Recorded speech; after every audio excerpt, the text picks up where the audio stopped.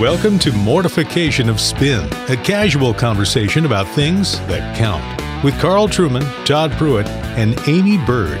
Mortification of Spin is a weekly podcast from the Alliance of Confessing Evangelicals. Let's join this week's conversation.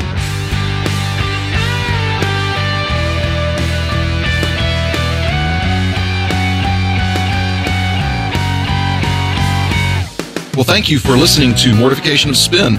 This is Todd Pruitt, and I'm joined, as always, by my co-hosts Amy Bird and Carl Trueman.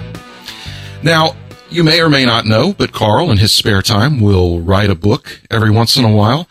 And we actually did want to chat with him a little bit about a book that I actually have read most of. Not all of it, I'll be honest, but I have read most of it.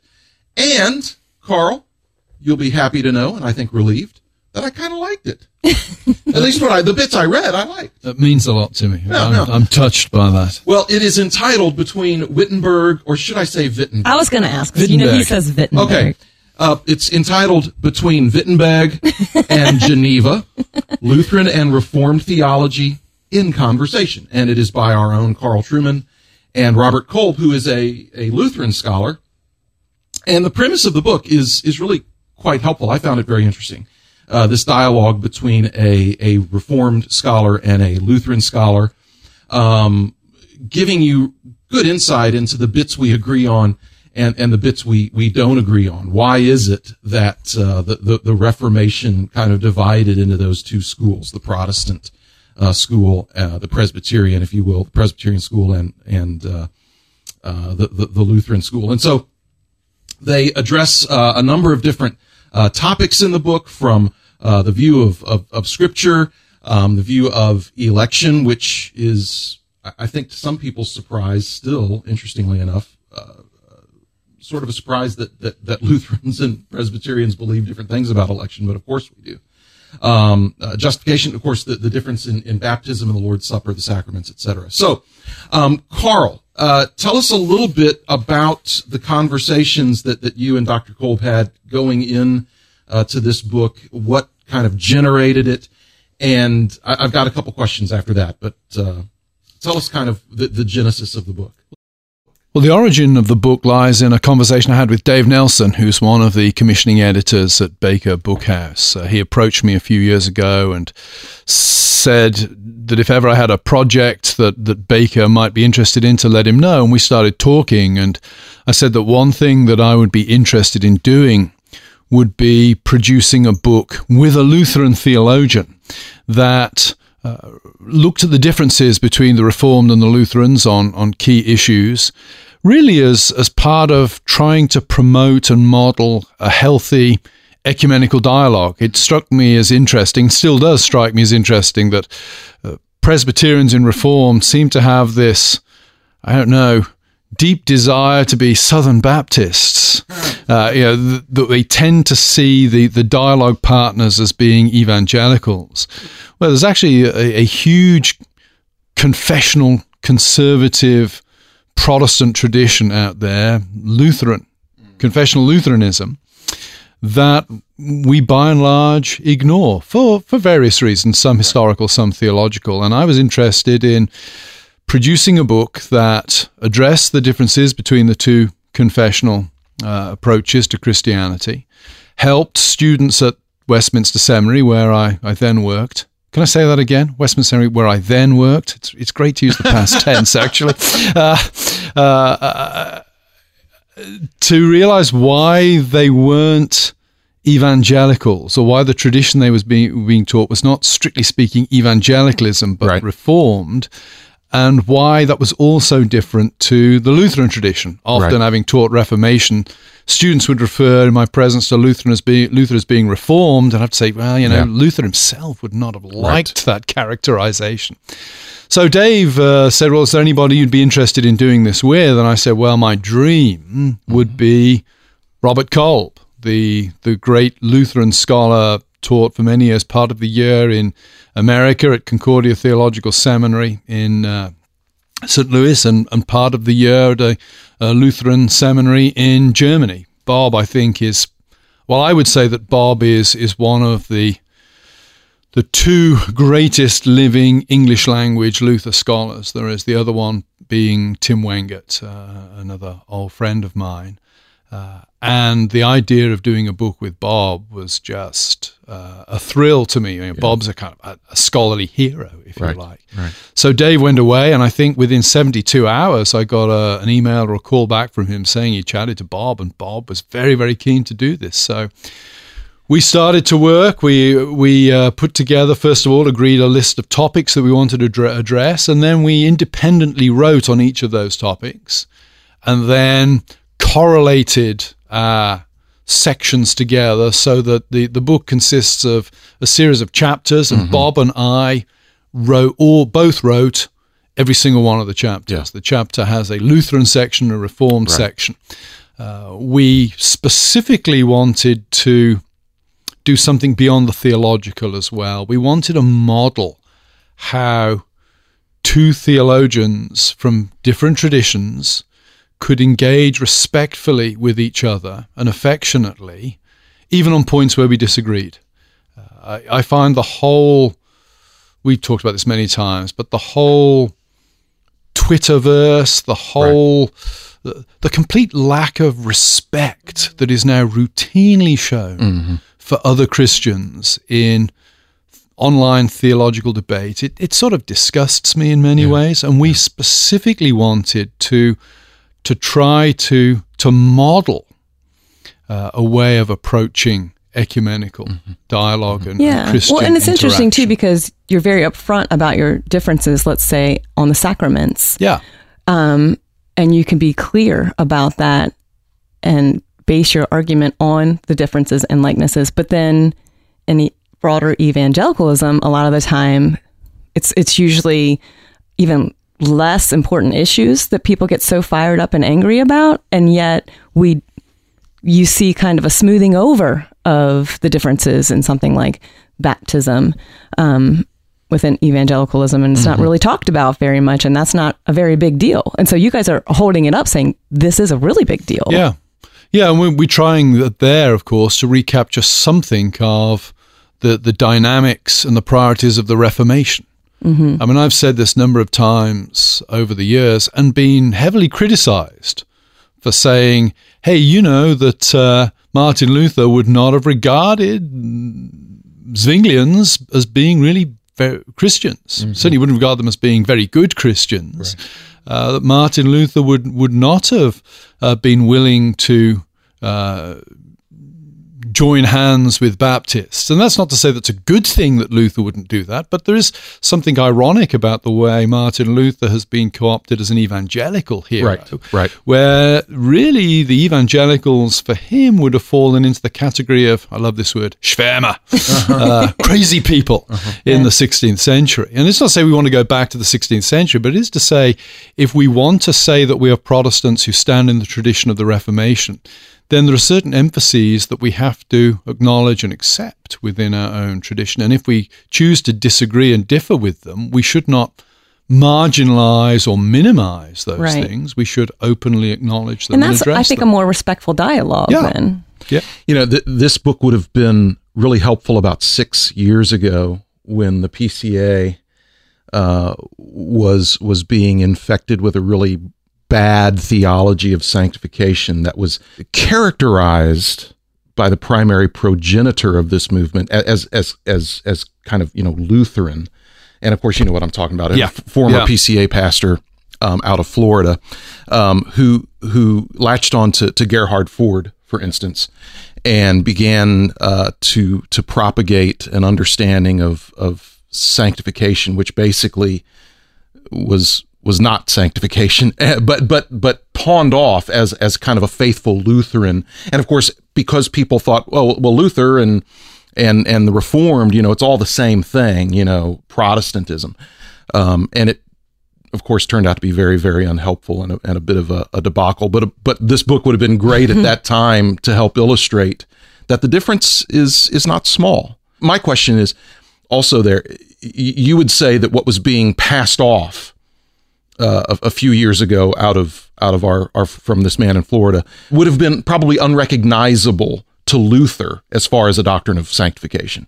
Yeah, we've talked about that before. I think part of the problem there is that the reading of Luther by a lot of non-Lutherans, and even by some Lutherans, is very selective and tends to focus on works prior to 1525.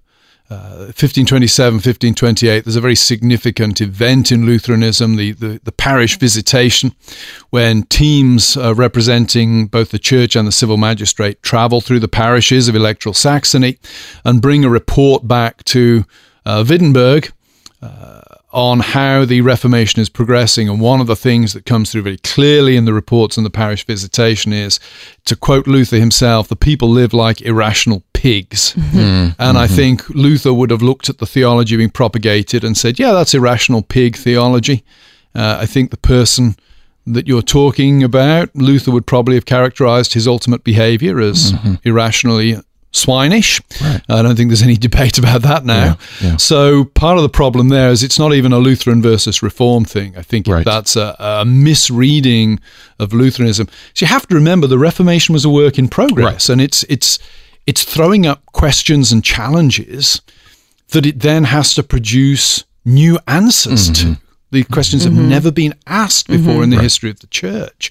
And so you can't simply grab hold of, let's say, a 1520 treatise like The Freedom of the Christian Man and say that's normative for Lutheranism. Right. You have to look at the Book of Concord. You have to look at the church's settled confessional position in order to understand where Lutheranism is coming from. Yeah, that's what I was going to ask you, is talk about you sensing a need to write a book like this as you were a professor in a seminary and your students coming in. I mean, at this time when identity politics are so prevalent, it seems like you were saying that we're missing a confessional identity. And so even with students coming to a Reformed seminary, like what did you notice about that lack of confessional identity? Well, Bob and I talked about that as we were preparing the book, and I think both his experience and mine at seminary was similar on this front, and that is that students choose seminaries for a variety of reasons. Some will choose the seminary because they're committed to the confessional position of that seminary. Others will choose a seminary because it happens to be geographically close, or it happens to offer good scholarships, or it happens to offer a flexibility in course delivery that is helpful to them given the stage of life they happen to be at. Or a particular faculty member. Or a particular faculty member, for example. So you'll end up with a proportion, often a significant proportion of students in class who don't really understand, A, the nature of confessionalism as a concept, and B, the specific confession to which the seminary is committed. So you'll get a lot of evangelical students at a Lutheran or Reformed seminary who they just assume that because the seminary holds a high view of Scripture, therefore it's essentially stands where they stand. And what we wanted to do in this book was, at a minimum, teach students, no, that isn't the case.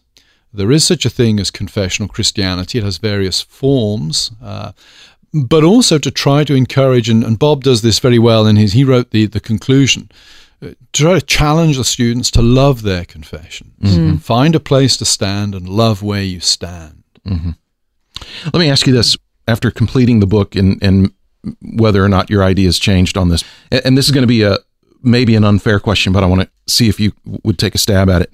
What's the most important agreement between the Reformed and the Lutheran? And what is the most important disagreement between the Reformed and the Lutheran? That's a very good question. I mean, there's a huge amount we agree. Right. And of course, you could say that about the Reformation and the pre-Reformation church. In some ways, the Reformation does not overthrow the whole of medieval Christianity. It's essentially a corrective on a fairly narrow front of doctrine. So, one could say the most important point of agreement is the classical doctrine of the Trinity, for example.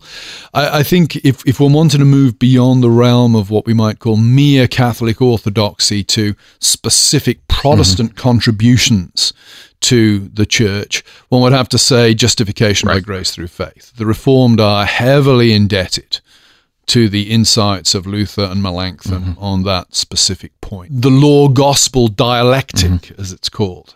Ursinus, in the introduction to his commentary on the Heidelberg Catechism, basically says, if you don't get the contrast between the law and the gospel, you will understand nothing in Scripture. And that, Aquinas is a Reformed theologian. That could have been written by a Lutheran. Right. So very clearly.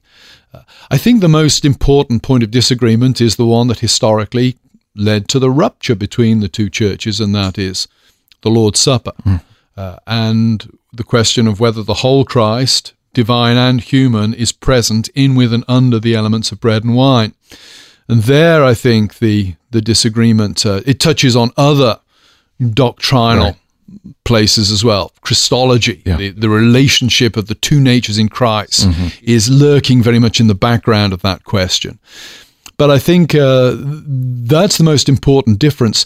But even there, I think the two traditions can learn from each other. And one of the things that struck me is when I read Luther's Small Catechism, on paper, there's nothing I can disagree with, really, in his view of the Lord's Supper there.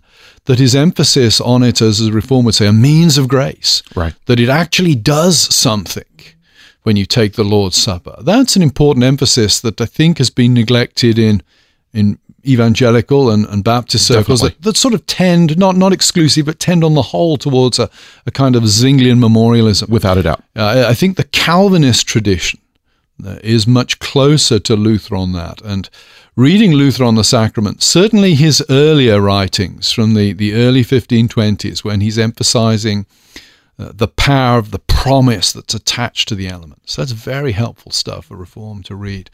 But it remains that is the big dividing issue. I think it's led to a lot of very, very passionate and often unhelpful rhetoric between the two communions. And I hope that what Bob and I do in this book is we address that issue squarely, but without resorting to the kind of name-calling that sadly has marked Lutheran and Reformed dialogue. The problem with Lutheran and Reformed dialogue historically is the two groups tend to define themselves over against each other, and that's never a good place to start for dialogue. Would a very historically formed conservative Lutheran, very much in the mold of the Book of Concord, would he or she feel comfortable receiving the Lord's Supper in a Presbyterian church? I would say not. I mean, you might vary from person to person, but I remember sitting on a panel some years ago with Carl Beckwith, a friend of mine, teaches at Beeson, actually provided a very kind commendation for the book. And Carl was asked that question and said, no, he would not. Okay, so let me ask you this. Yeah. Would you feel comfortable receiving the Lord's Supper in a Lutheran church? It's interesting you asked me that. I always assumed that I would not be allowed to. And earlier this year, I preached at a Lutheran church in Roanoke, Virginia. And it was the Lord's Supper that morning. And I asked the pastor, I said, do you want me, I'm preaching, but do you want me to sit back from the Lord's Supper or may I take the Lord's Supper? And he said, you can take the Lord's Supper here. Interesting. Do you think that depends on the leadership in the church? I suspect it depends very much on the denomination and the leadership. This was a conservative, it wasn't the Missouri Synod, but it was a conservative Lutheran tradition. I suspect certainly if you're at a Wisconsin Synod church, they're the very, very hardcore Lutherans. Probably you would not be welcome as a Reformed person there. But you have to see it from the Lutheran perspective in some ways, in that they don't want to be handing out the Lord's body to those who don't discern it. It's not pastorally kind to do that. So had that Lutheran pastor said to me, we would rather you didn't take the Lord's Supper, you wouldn't have been offended. I would not have been offended any more than if I'm at a Baptist church and was preaching and they said, well, we practice closed communion, you have to be a member of a Baptist church to take communion. I wouldn't be offended there. It seems to me good that churches take their confession seriously. Nothing wrong with being consistent and taking your confession seriously. Yeah, for sure. And now the picture on the front of the book here, interestingly, has Zwingli giving an obscene gesture at Luther. Is that correct? It's certainly, well, it's not an obscene gesture. Let's just clarify this, listeners. It's the two fingers, not the one finger. Two fingers is a traditional British a way of abusing people. I believe it goes back to the Battle of Agincourt, where when the French captured our longbowmen, they would chop off their fingers.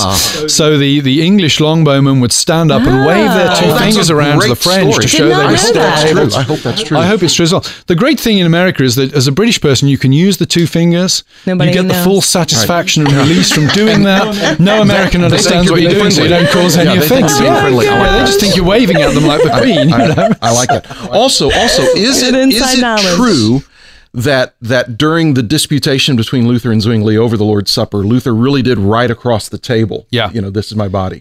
There are a couple of accounts of the Marburg Colloquy, 1529, when Luther and Zwingli were debating this issue at the castle in Marburg, and there is a dramatic moment when Luther throws back in the accounts, he throws back the napkin or the tablecloth and reveals that he's written on the table in chalk, "Hoc est corpus meum," this is my body. And that's where he will stand on that. The two accounts are kind of funny because the Lutheran account presents, of course, Luther as the hero. Of course. The Reformed account presents him as the villain. There's a bit where Zwingli cries, and in the one account it says, Zwingli cries, his heart broken, that, Christendom's being torn in two. And in the other account it says, Zwingli cries crocodile tears, secretly satisfied that his scheme to destroy Christendom is now bearing fruit. So it was pretty vicious from the get-go. Bob and I have really tried to pour oil on the waters. This book may be the instrument for the unification of the Protestant church. Yeah, it could well be. It was funny when we did it, and that I had no problem doing it. I thought, this is great. Bob said to me, he said, I expect to get real heat in some Lutheran quarters for even engaging a Reformed person in this way. I had no worries that anybody in the Reformed world would think that way. But Bob said in the Lutheran world, he was expecting to get heat. But apparently not. We've both been very, very gratified by from some unexpected quarters as well. Yeah. Well, and again, the dialogue makes it clear where the disagreements are between two men who take their confessions seriously, and so it would be very hard to maintain an accusation of some kind of a compromise. Right? That's not what's happening here. Now, okay. So we've been on the Lord's Supper. I do have to ask you this: do you believe that a Protestant, and let me get more specific, a Reformed Protestant Presbyterian should, if they find themselves at a Roman Catholic wedding or something like that, should they receive the Lord's Supper? I've been in exactly that position. We were at a wedding in January, Katrina and I, this year, where there was a mass. It was actually a Latin mass. I was there for the full hour-long, heavy-duty Latin. Actually, I found it rather beautiful, just from an aesthetic. I have to clarify that from an aesthetic perspective. Sure. It was Byrd's Mass for Four Voices, which is a spectacular piece of polyphonic music. The answer to that, I think, is no. And again, I would root it partly in ecclesiology. That I don't think the Roman Catholic Church would be happy about Protestants simply turning up to take communion. And the two halves of my brain, the theological half of my brain objects to the theology of the Mass, and the respectful part of my brain also wants to respect the context in which I find myself. And I think it would be disrespectful to my Catholic friends for me as a Protestant to join the line, to take the elements. So I would say no on both of those. So to be clear on this then, what is there a substantive difference between the Lutheran view of the Lord's Supper and the Roman Catholic view of the Lord's Supper? Now I'm not talking about the full Mass, but of the elements itself. Is Lutheranism basically still transubstantiation in their view? No. Again, it's a somewhat subtle point in some ways. Luther never really had the problems with transubstantiation that the Reformed did. In Babylonian Captivity of the Church, 1520, he sees the problem with transubstantiation as not that Jesus is there, but that the bread is absent. For Luther, the biblical text, see, this bread is my body. He would say there's bread and there's body. You need to have both the bread and the body there. Secondly, he doesn't like the way that Catholicism argues for the presence of Christ in terms of transubstantiation. It relates to the first point. He doesn't think the bread turns into the body and blood. So that's where you get that language of Jesus Christ. Over, in, and around. Yeah. But the interesting thing is that there are always, well, certainly over the last 100 years, been far more ecumenical contact between Lutherans and Roman Catholics and between Lutherans and Reformed, certainly on the conservative front.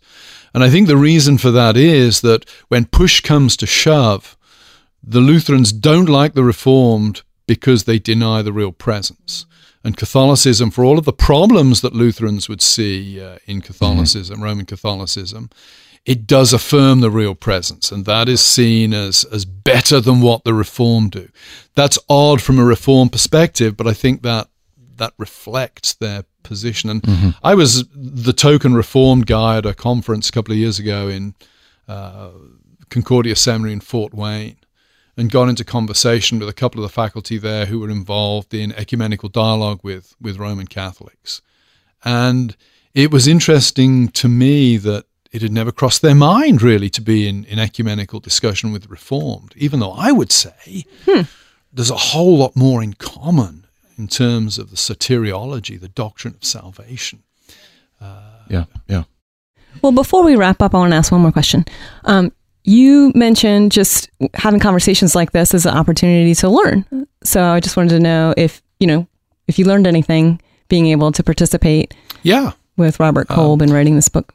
I think I've learned a lot from Bob over the years about Luther, but I think the process of writing this book helped me understand better how to engage respectfully with those with whom I disagree. The Reformed tradition, particularly the Reformed tradition to which I belong, often has a rather combative edge to it, and combat can be good and necessary at times, but it can become a way of life.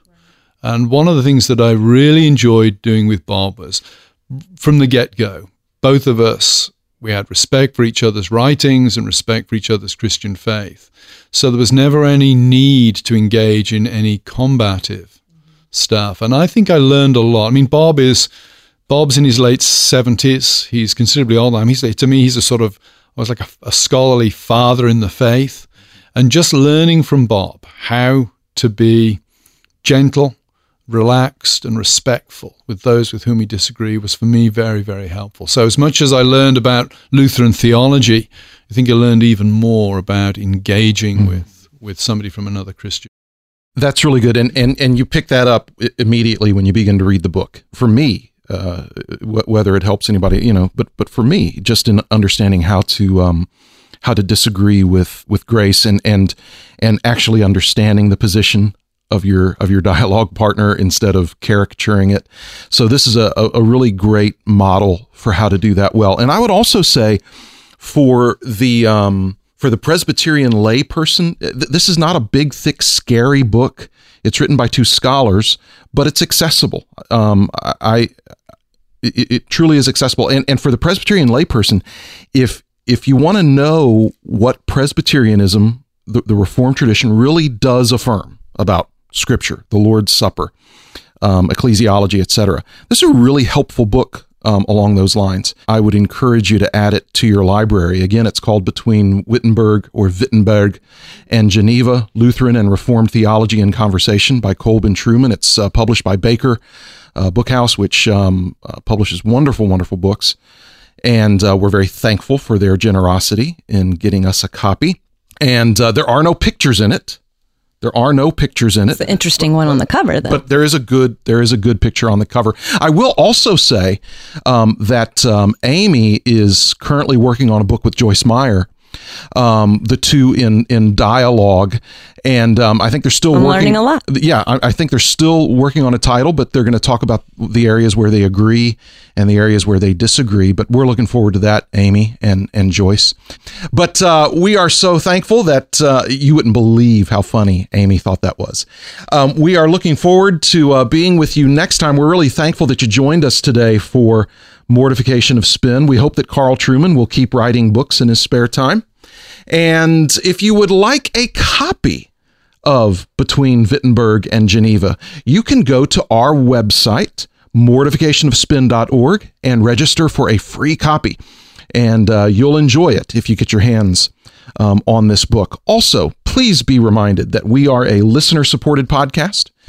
We would love for you to prayerfully consider how you might make a contribution to the Alliance of Confessing Evangelicals so that they can continue the work that they do in encouraging and supporting churches through podcasts like this one. And so we hope that you'll consider that. And until next time, this is Todd Pruitt for Amy Bird and Carl Trueman signing off for the Mortification of Spin. We'll talk to you next time. When I was younger, so much younger than today, I never needed anybody's help in any way.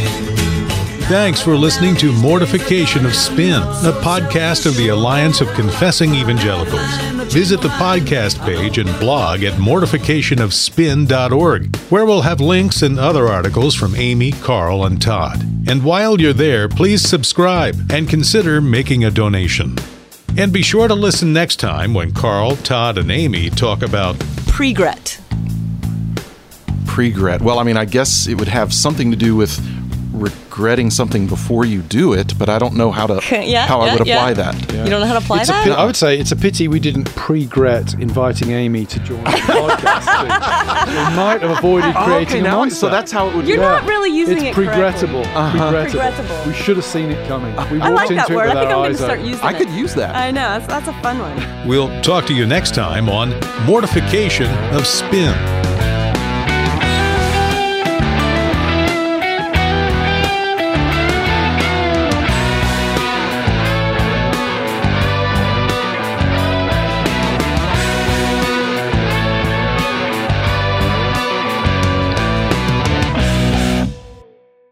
Okay. Ready? I guess I'll open since I'm asking the questions. Wow. Pretty assertive, huh? No? You want to open? By the way, you are a very good closer, taking Todd. over, you know. I really am. You're really good at promoting people's books at the end of a podcast. I am so good. Just wanted to say that.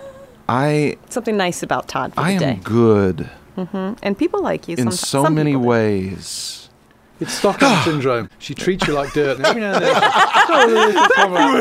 Thank you. Just want to make sure that he's still, under my Next thing you know, manipulative. you'll both be picking on me because that's how it works. And then she'll bring me on to pick on you. I don't like Carl either.